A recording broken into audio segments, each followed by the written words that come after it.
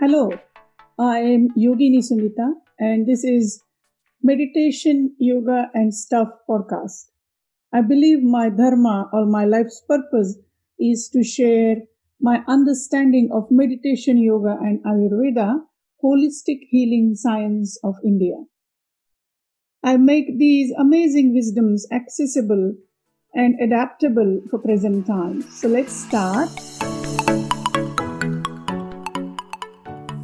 Hello and welcome to the podcast. Today's guest is Nicola. Welcome back, Nicola. I'm so happy that you're here joining us today. I'm very excited. It's such a pleasure to be here. Thanks for having me. Thank you, Nicola. And Nicola, I'm going to request you to introduce yourself once again for the listeners. Tell us about yourself. So my name is Nicola Ellis, and I am the founder and director of Adore Yoga. And one of the things that we do is train people to use yoga therapy and meditation often in clinical settings, but not always. So meditation teachers and yoga therapists who graduate from our programs work in private practice. Some of them work in education, others work in hospitals and clinics. And we also develop our own programs. So there are Adore Yoga therapy and meditation programs running in a number of private and public hospitals in Sydney and elsewhere. So that's the Adore Yoga side, but I have a number of other hats. So I have a master's in counselling and applied psychotherapy, and I also work in the oncology space. So I work with Cancer Council New South Wales.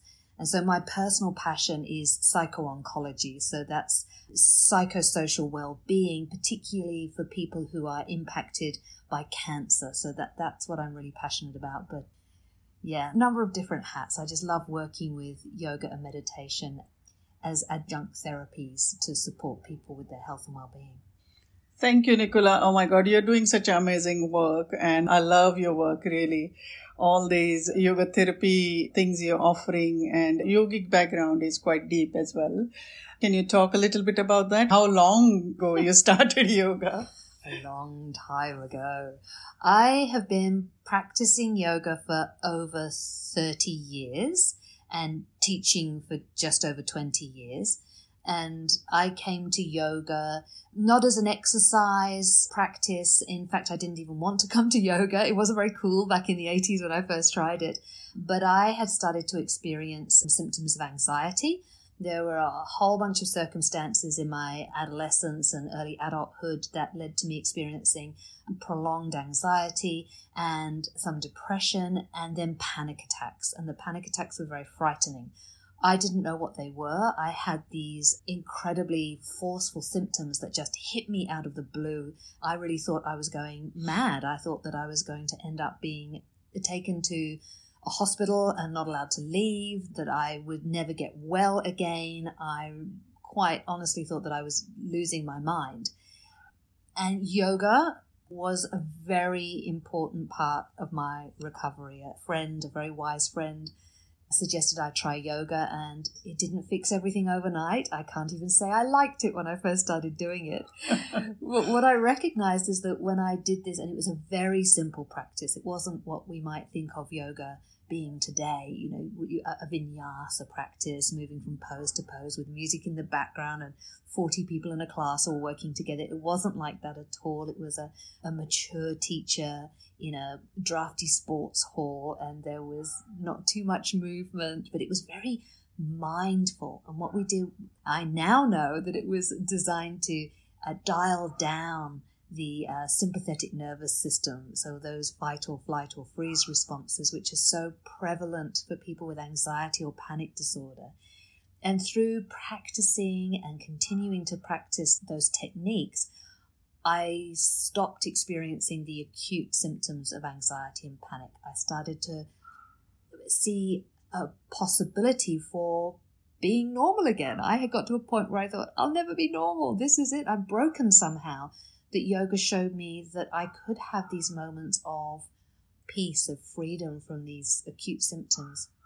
And so that started my lifelong dive into the therapeutic approach to yoga, how meditation impacted the body and the mind, and with my studies in Western psychology, understanding it within a Western scientific framework as well, because there's been so much great research done on yoga and meditation for mental health.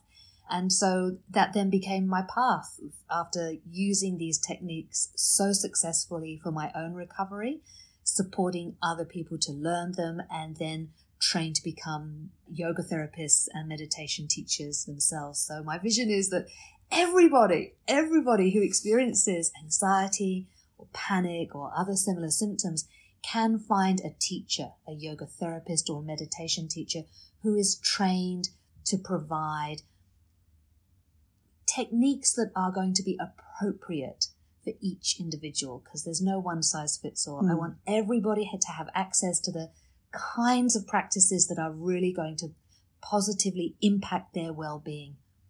Beautifully said, Nicola. Really, I appreciate. My personal experience is similar like yours. Like, yoga has helped me a lot.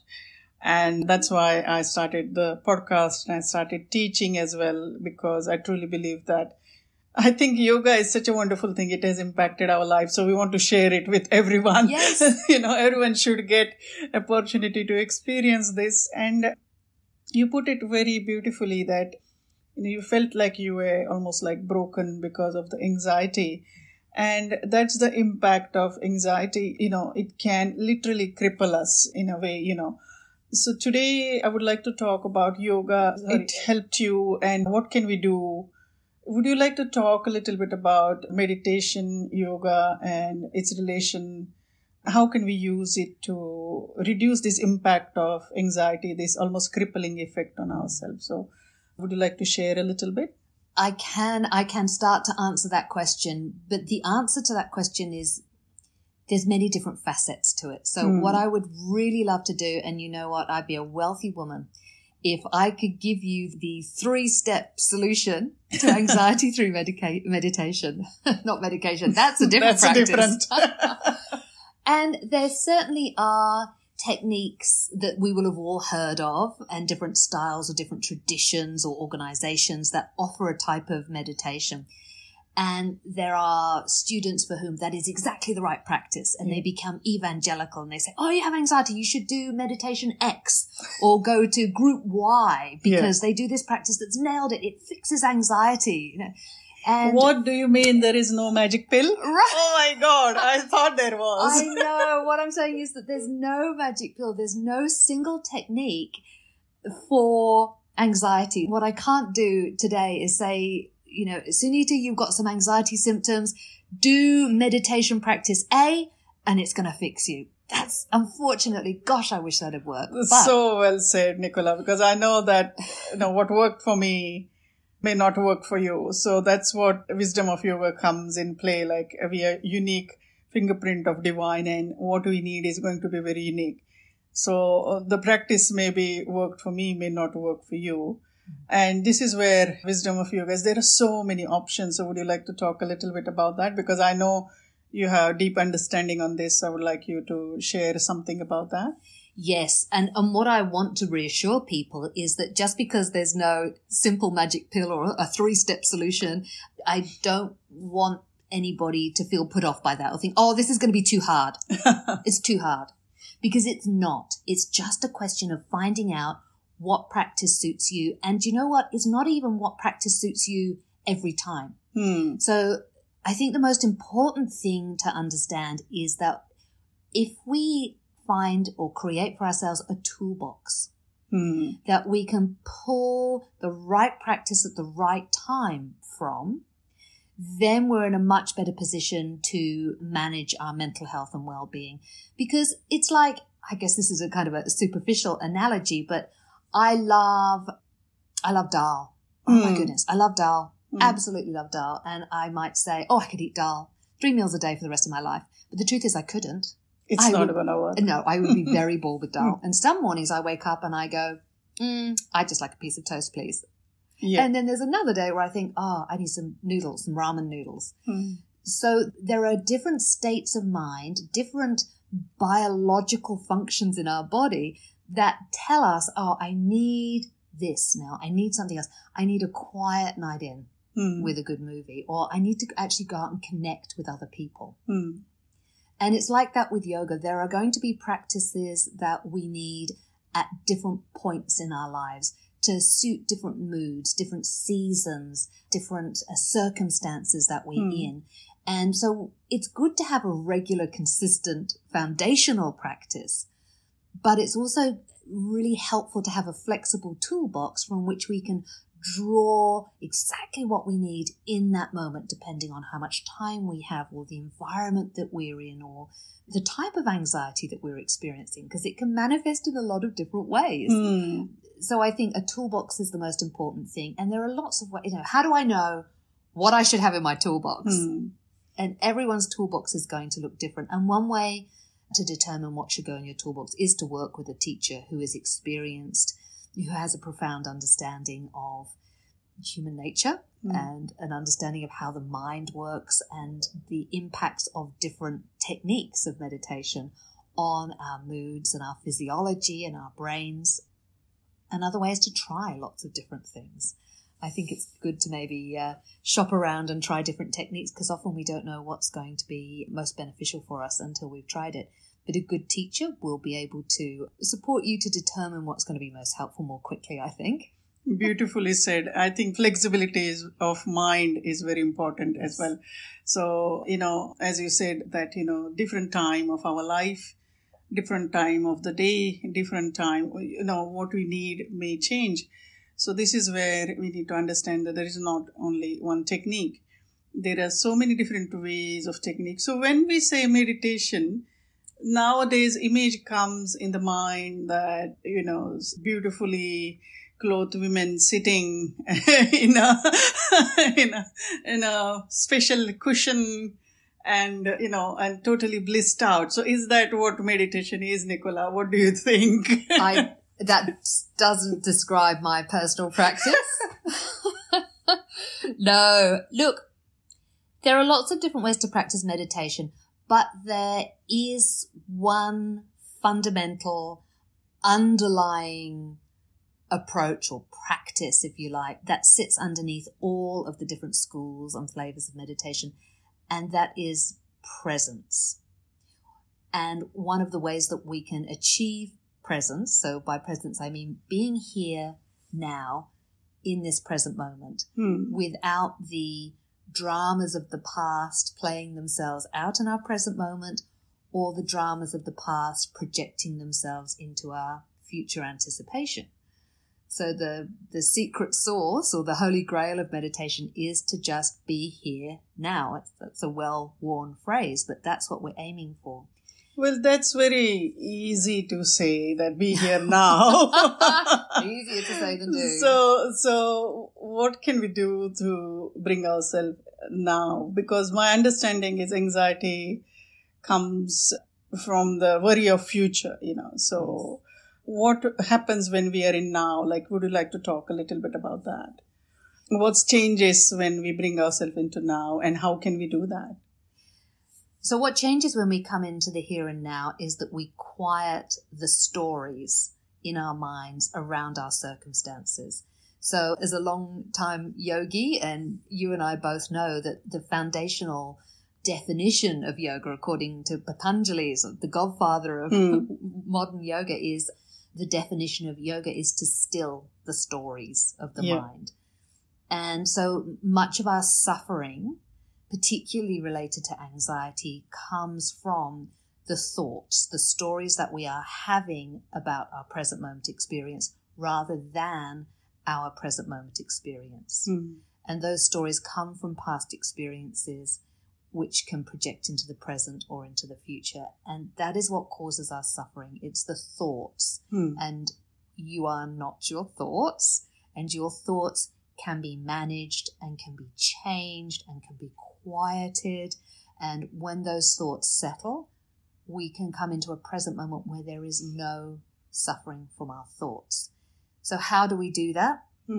Well, again, another word that everybody's very familiar with is mindfulness. Yeah. But mindfulness is not necessarily what a lot of people think it is. So it has become buzzword, isn't it? Yes, and that image that you just painted about the lady on the meditation I know. dressed, maybe in Byron Bay with all the neutral coloured flowy clothes and maybe some mala, but like, no, mindfulness doesn't have to be sitting in lotus position with your eyes closed, focusing on your breath. That's become the default definition of mindfulness. But anything that we do which attracts our focused attention, upon which our minds are exclusively focused, that is mindfulness. So we can do anything in a mindful way. And this is what I mean about there being different ways of practicing meditation to suit different people and different moods and needs, is that all of these types of meditation are just ways to bring us to a mindful, present moment experience. So I am settling all those stories that are running around in my head, and I am actually able to experience the here and now with my full attention. That's it. But I may need a different technique to achieve that to you, to somebody else. Yeah.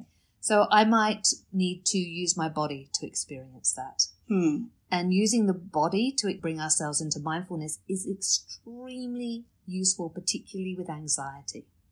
So I know as somebody who experiences anxiety, if I'm told to sit down, close my eyes and meditate on the breath of my nostrils, I'm just tearing my hair out and leaving the room because it makes me feel more anxious. If I'm already anxious. Now, I can do that, but I have to be relaxed before I do that. That's not my anxiety go-to. Then a lot of negative self-talk also happens that, how couldn't I quieten my mind down? I experienced the similar way. Like, I started blaming myself. Oh my God, how can I not calm my mind down? There must be something wrong with me. And then it increases anxiety. So I totally agree with you. So what can we do? So what can we do is find a practice that's appropriate. So for me, for example, I really think that using the body is an extremely helpful way of experiencing mindfulness because it's tangible. It's not sitting still in silence amplifies the noises in your head.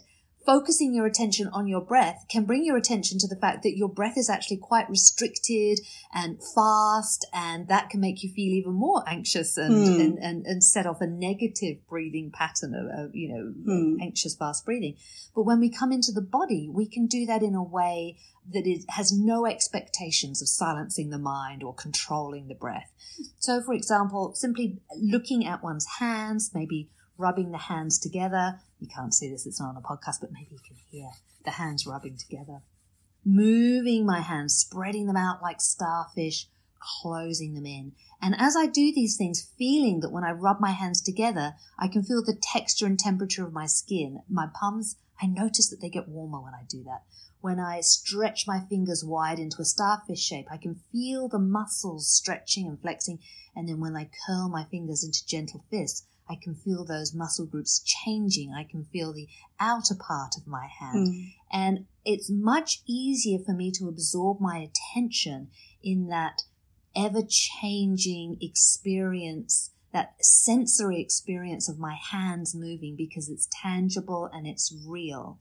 And as I focus my attention on that, my thoughts naturally start to settle. And then maybe I'll bring in the breath. So I'll inhale and spread my hands out wide and exhale and curl my fingers into gentle fists. So now I'm regulating my breath, but I'm doing it as part of a physical movement. And it may not look much like somebody's idea of, the perfect Bali meditation, but what it's doing is exactly the same. It is regulating my breath, regulating my body, regulating my attention, and bringing what my body is doing, what my breath is doing, and what my mind is doing into a single unified experience that I am now present to.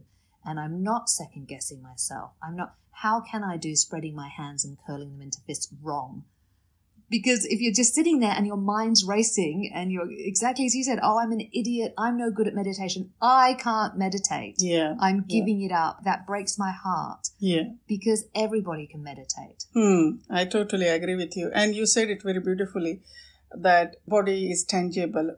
when we are guided to lift arm up, we understand this is arm and this I'm lifting up, or open or close fingers and things like that. So we can do this, we can connect with it. But sometimes if in guided meditation some imagery is given and we may not connect with that, or we will ask ourselves, am I doing it right or wrong?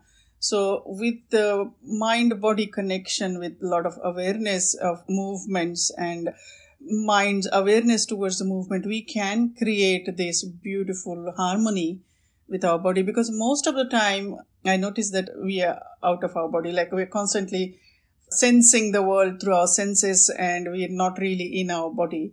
So this experience of movement helps us to bring back in our body.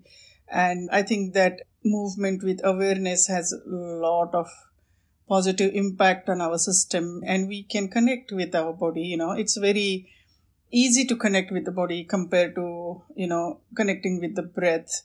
So once we learn to connect with our body, then we can connect with the breath. So it's a beautiful technique you explained.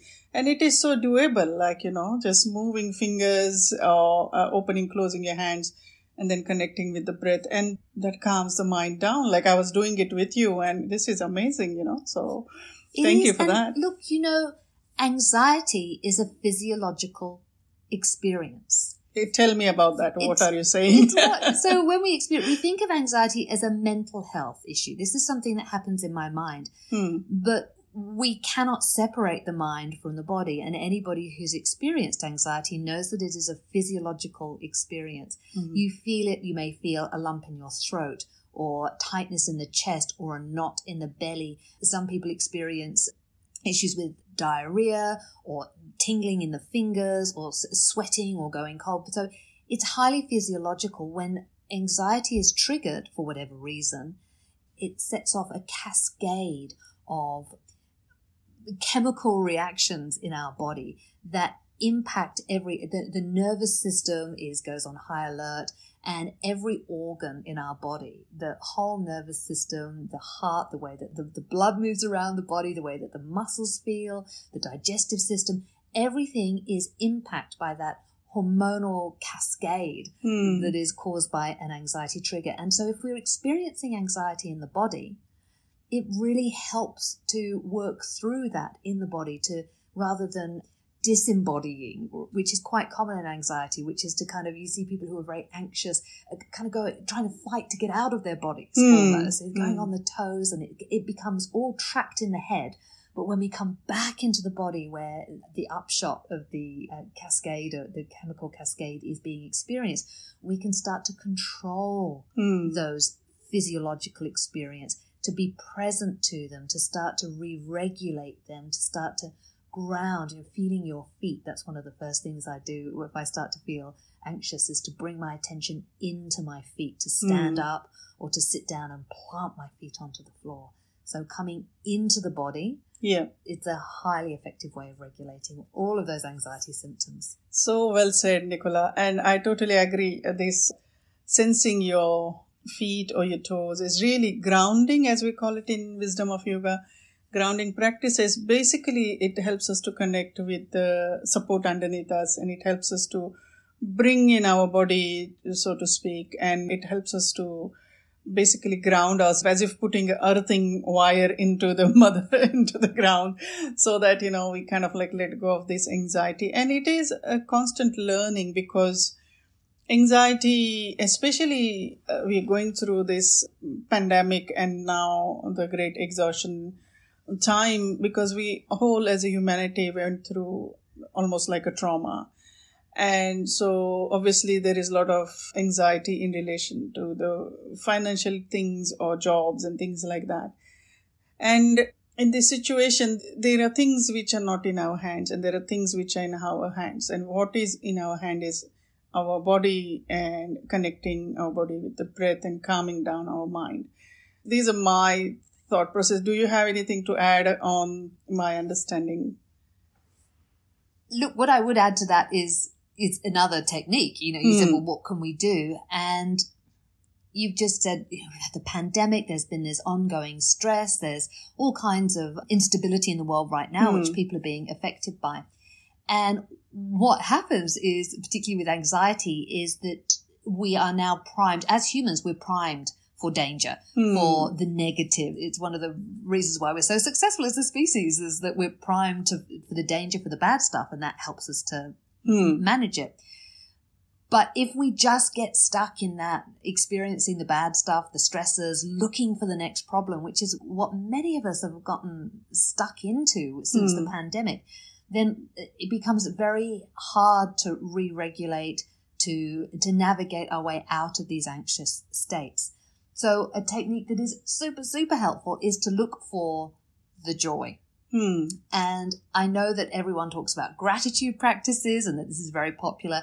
And I don't know about you, maybe I'm just an ungrateful person. But when I'm super anxious or when my mental health is not good, I find gratitude practices really hard, especially if I'm trying to find something new every day to be grateful for. When you're really in a hole, it's quite hard to find something to be grateful for. But a sister practice to gratitude that is extremely helpful and it's easy and effective is savoring. Oh, tell us about that. And there's really good science behind this as well, by the way. It's finding the joy in tiny things frequently. And so if I had to stop and savor one thing right now, it would be the place that I'm sitting. I've got a really nice cushion behind me, and I can savor the fact that I've got this support behind me that is comfortable and I can sit in a relaxed way. And if we bring my attention to that part of my back and where the cushion is, it just feels nice. And I can just spend a moment going, ooh, that's a nice thing. Or I could do it with a cup of tea. I sit there and I feel the warmth of the cup in my hand, and then I take a sip of the tea and I go, oh, it's very refreshing. It's warm. It feels comforting. It could be something, so I'm just looking across the place that I'm sitting right now, and I can see, I can't even tell what it is from here, but there's a color that's caught my eye, and it's just the most beautiful reddish kind of color that's got this warmth and this glow about it. And I'm just going to spend a moment going, ooh, that's nice. And I'm giving myself, it's not something that I have to meditate on for hours, but I'm just giving myself long enough to feel the appreciation of that color or that sensation in my body or that smell or that taste. Just go, oh, I can feel that that's a good thing and I'm appreciating that. Beautiful. And these are little tiny moments of joy that break up the worry, the concern, the challenges of the day. And they bring that lightness and that joy and a moment of relief. And when we practice this over and over again, we start to retrain our brains to look for the positive, to find the joy, to be more optimistic and hopeful and know that it's not just all gloomy. Because it can seem like that, and that's not true. It's not true that things are just blanket rubbish. Well, the mind can play a trick on us, right? Like if we are, say, for example, going through this pandemic and we open any news channel or any social media, it's constantly bombarded toward us. So we start seeing doom and gloom, basically, And this is where I think it's very well said that finding joy in simple things, because these simple things may not be like your, big things, but these collective simple things. This is, I think we kind of like almost training ourselves to bring positiveness into our life. And so rewiring is very well said. I think that's very well said, because our mind, we almost like retraining our mind. And from childhood, we hardly ever train our mind. It's just wandering off without any, reins to it. And this helps positively, almost like bring positivity in the life and joy in the life and counting blessings in a way. I like this practice. I think I will work on this one, And when it comes down to it, all that is mindfulness. I am just being mindful of the color. I'm being mindful of the sensation in my back where the cushion is. I'm being mindful of the taste of the tea in my mouth. And so when I do hear people say, oh, I can't meditate, maybe they had a bad experience or they just decided their brains are too busy. Nobody is too busy brain to put a piece of chocolate in their mouth and just stop for maybe 10 seconds and go,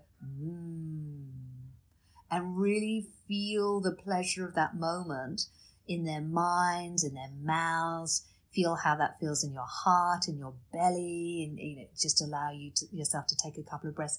Everyone, that is mindfulness. It's not sitting on a hard stool in lotus position, reciting a complicated mantra. It's just going, I'm loving this cushion. We can all do that. And you said it's almost like retraining our brain. That is exactly what it is. We are retraining our brains from the habits that we have learned over the years that we've dropped into, and also our instincts as a human animal, as I said before, that priming to look for the danger, and retraining ourselves so that our brains, our minds, we have the capacity to choose what we focus on. And anxiety is the inability to choose your focus. It's when your thoughts overtake you. It's when the tail is wagging the dog.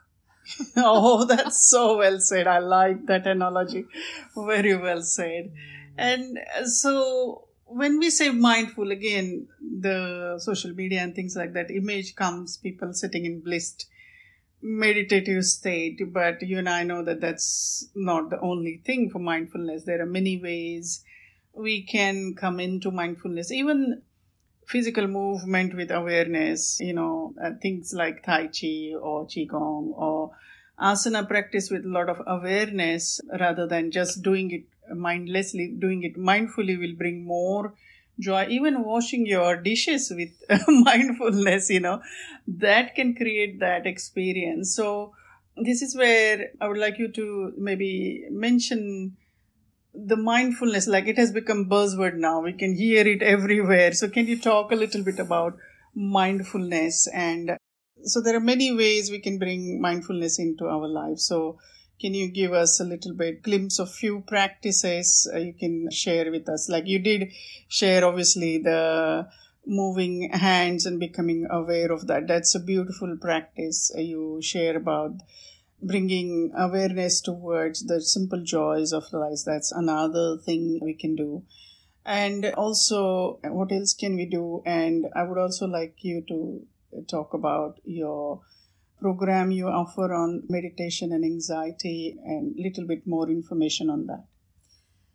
So the first part of your question about what else can we do, something that I think is underestimated and that I think is a really important prerequisite for a successful meditation practice is relaxation. And I think the two go hand in hand. It's very difficult to do any kind of formal meditation practice if we are tense. So psychological tension, the breath becomes tense, tension in the muscles and the physical body.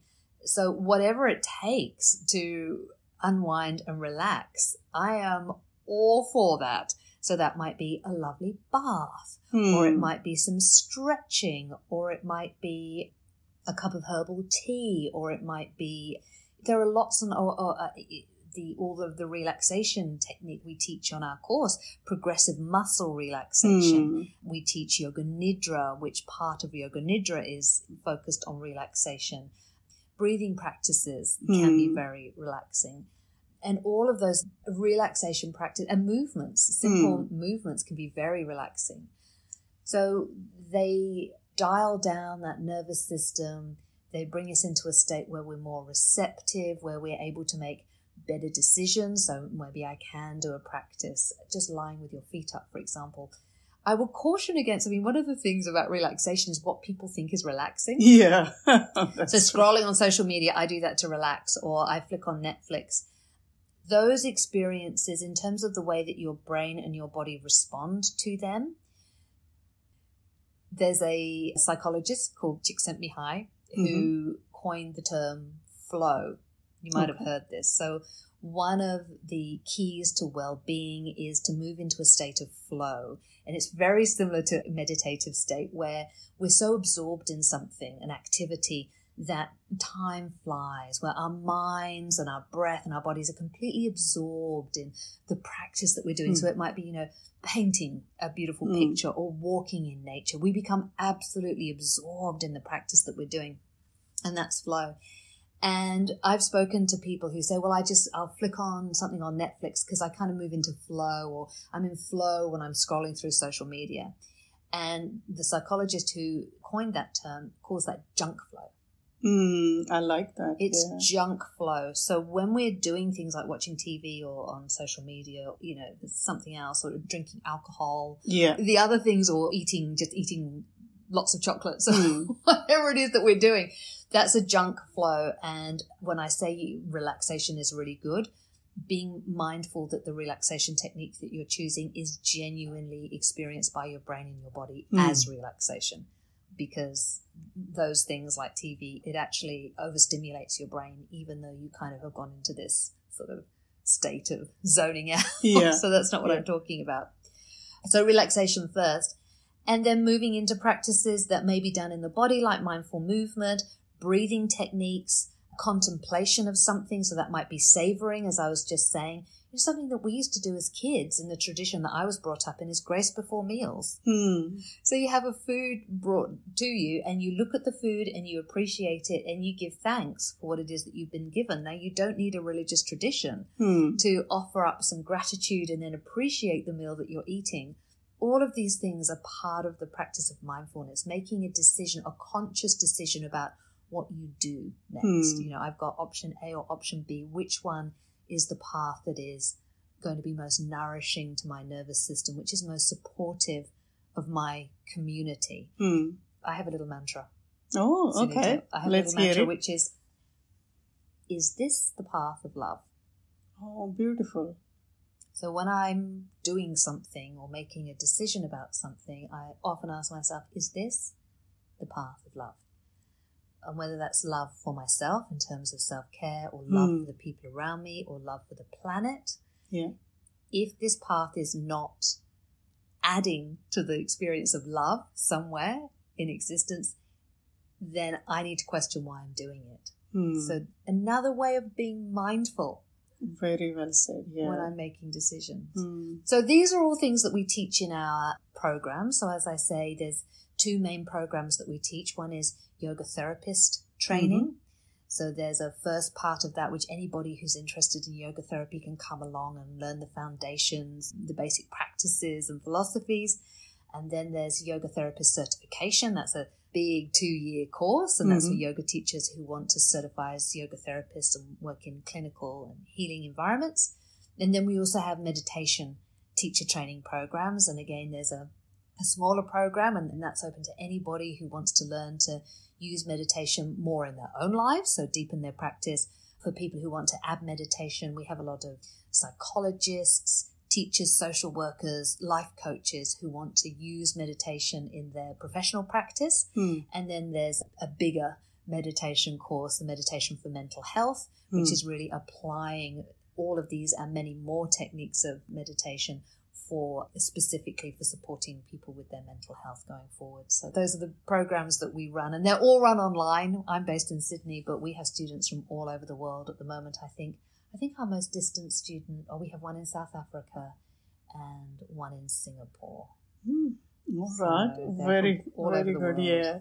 I think online thing has opened up these beautiful trainings for all over the world. So that's really good.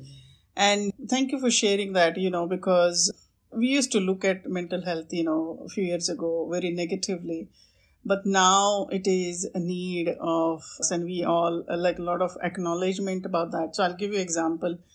I teach yoga to law, like a lot of lawyers there. And when I started teaching there some 10 years ago, it was very interesting. There was why yoga enter into of law, because there were a lot of suicide rates in that field, because their way of relaxation was that negative flow you were talking about, which was taking a hard drink at the end of the day.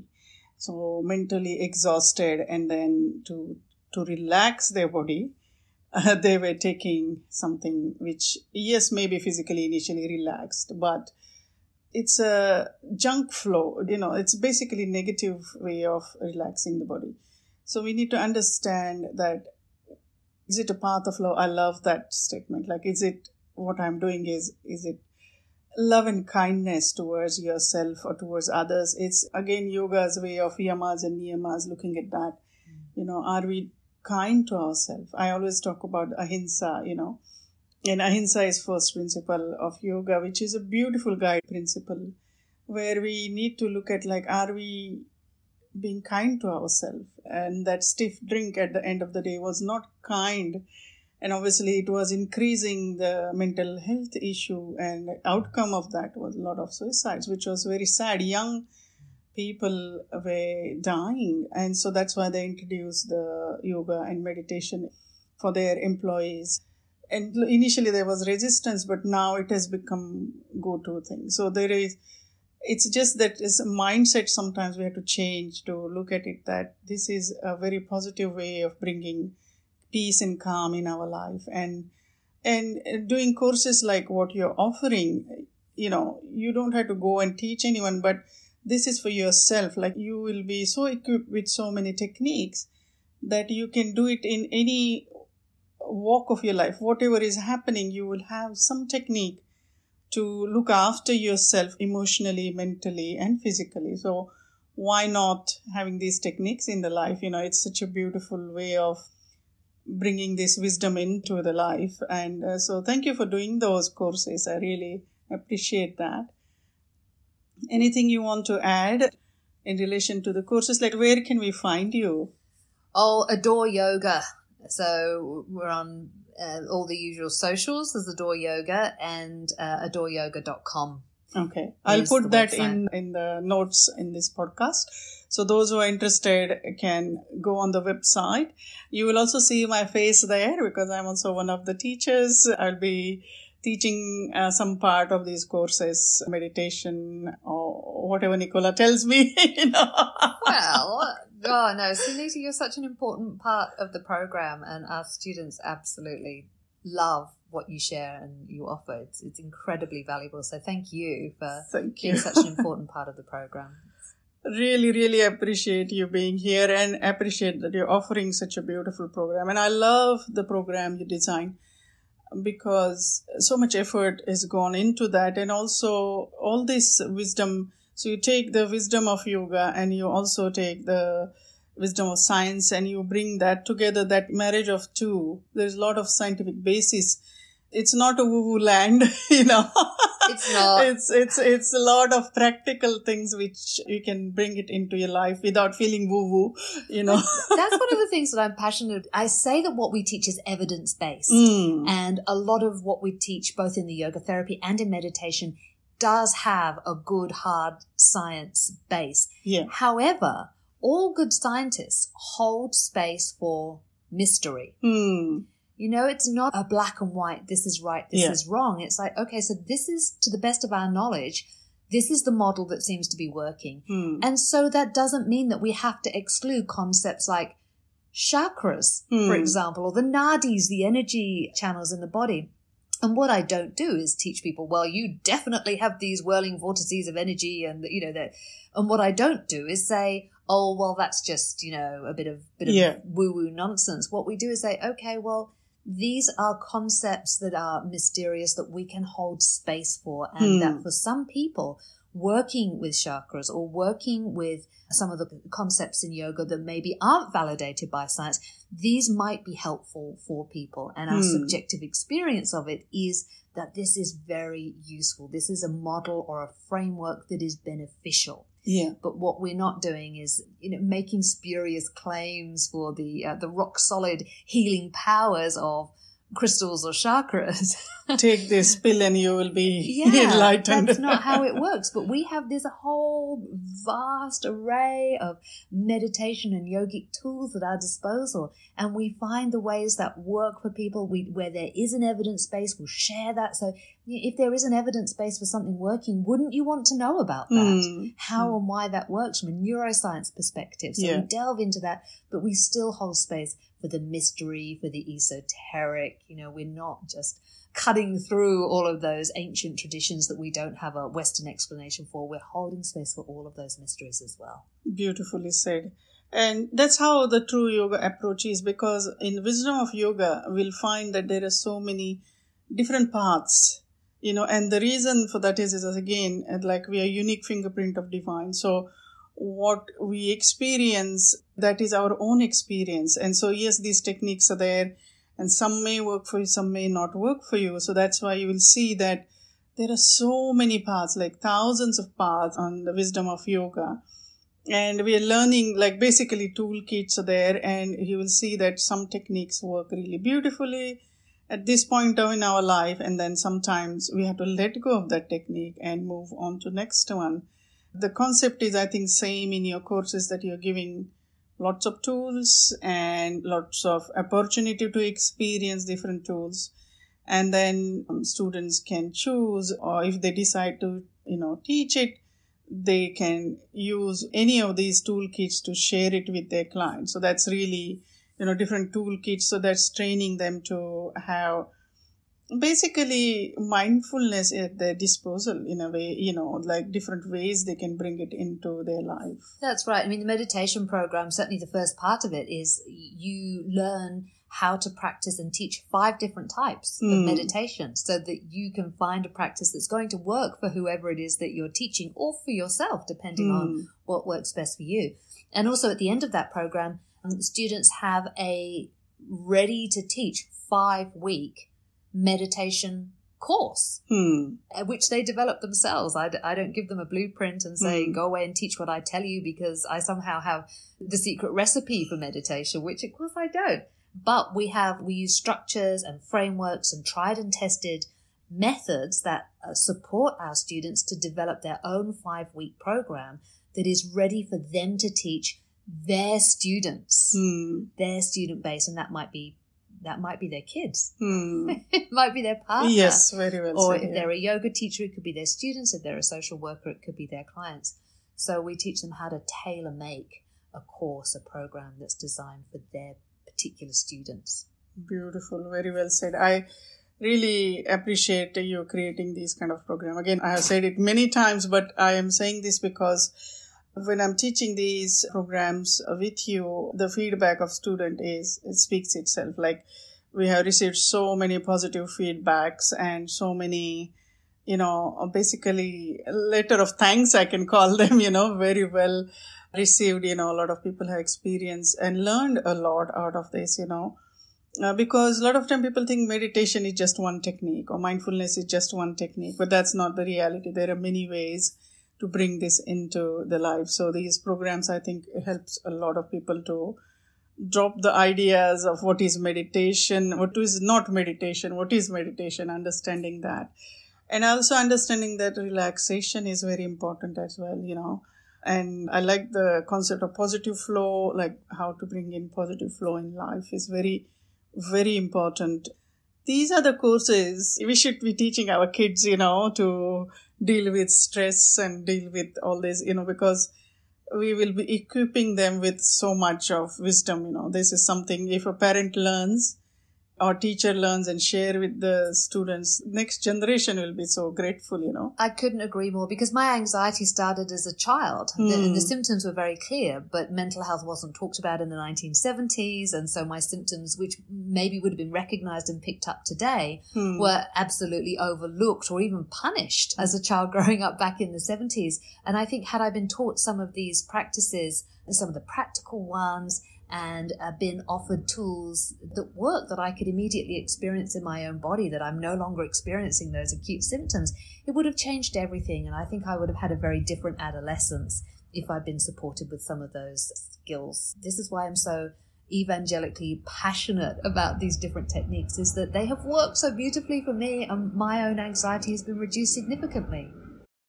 So I know from my own personal experience that these techniques work. My own anxiety has been reduced significantly. As and when those symptoms arise, I know how to work with them and manage them. And I've seen that success with so many students time and time again. And that's why I'm so passionate about supporting mental health, particularly anxiety, with these meditation practices. Thank you so much, Nicola. Once again, thank you for coming on the podcast today. You're most welcome. Your wisdom is amazing. And so sharing that with our listeners I really appreciate that. And I'm sure we will see you again soon. And those who are interested in Nicola's program, I'm going to put this all information in the show notes, so you can click on the Adore Yoga's website You can go and have a look at different things Nicola is offering. And you might see me there as your teacher on one of the courses. Some pictures of you there, Sunita, looking good. All right. Thank you for joining us today. Have a beautiful day. Stay safe. Bye. Bye. Thank you. Thank you.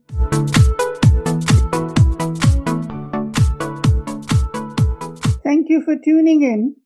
I really appreciate that you're taking this time out of your day. Don't forget to subscribe. Take care. Bye for now.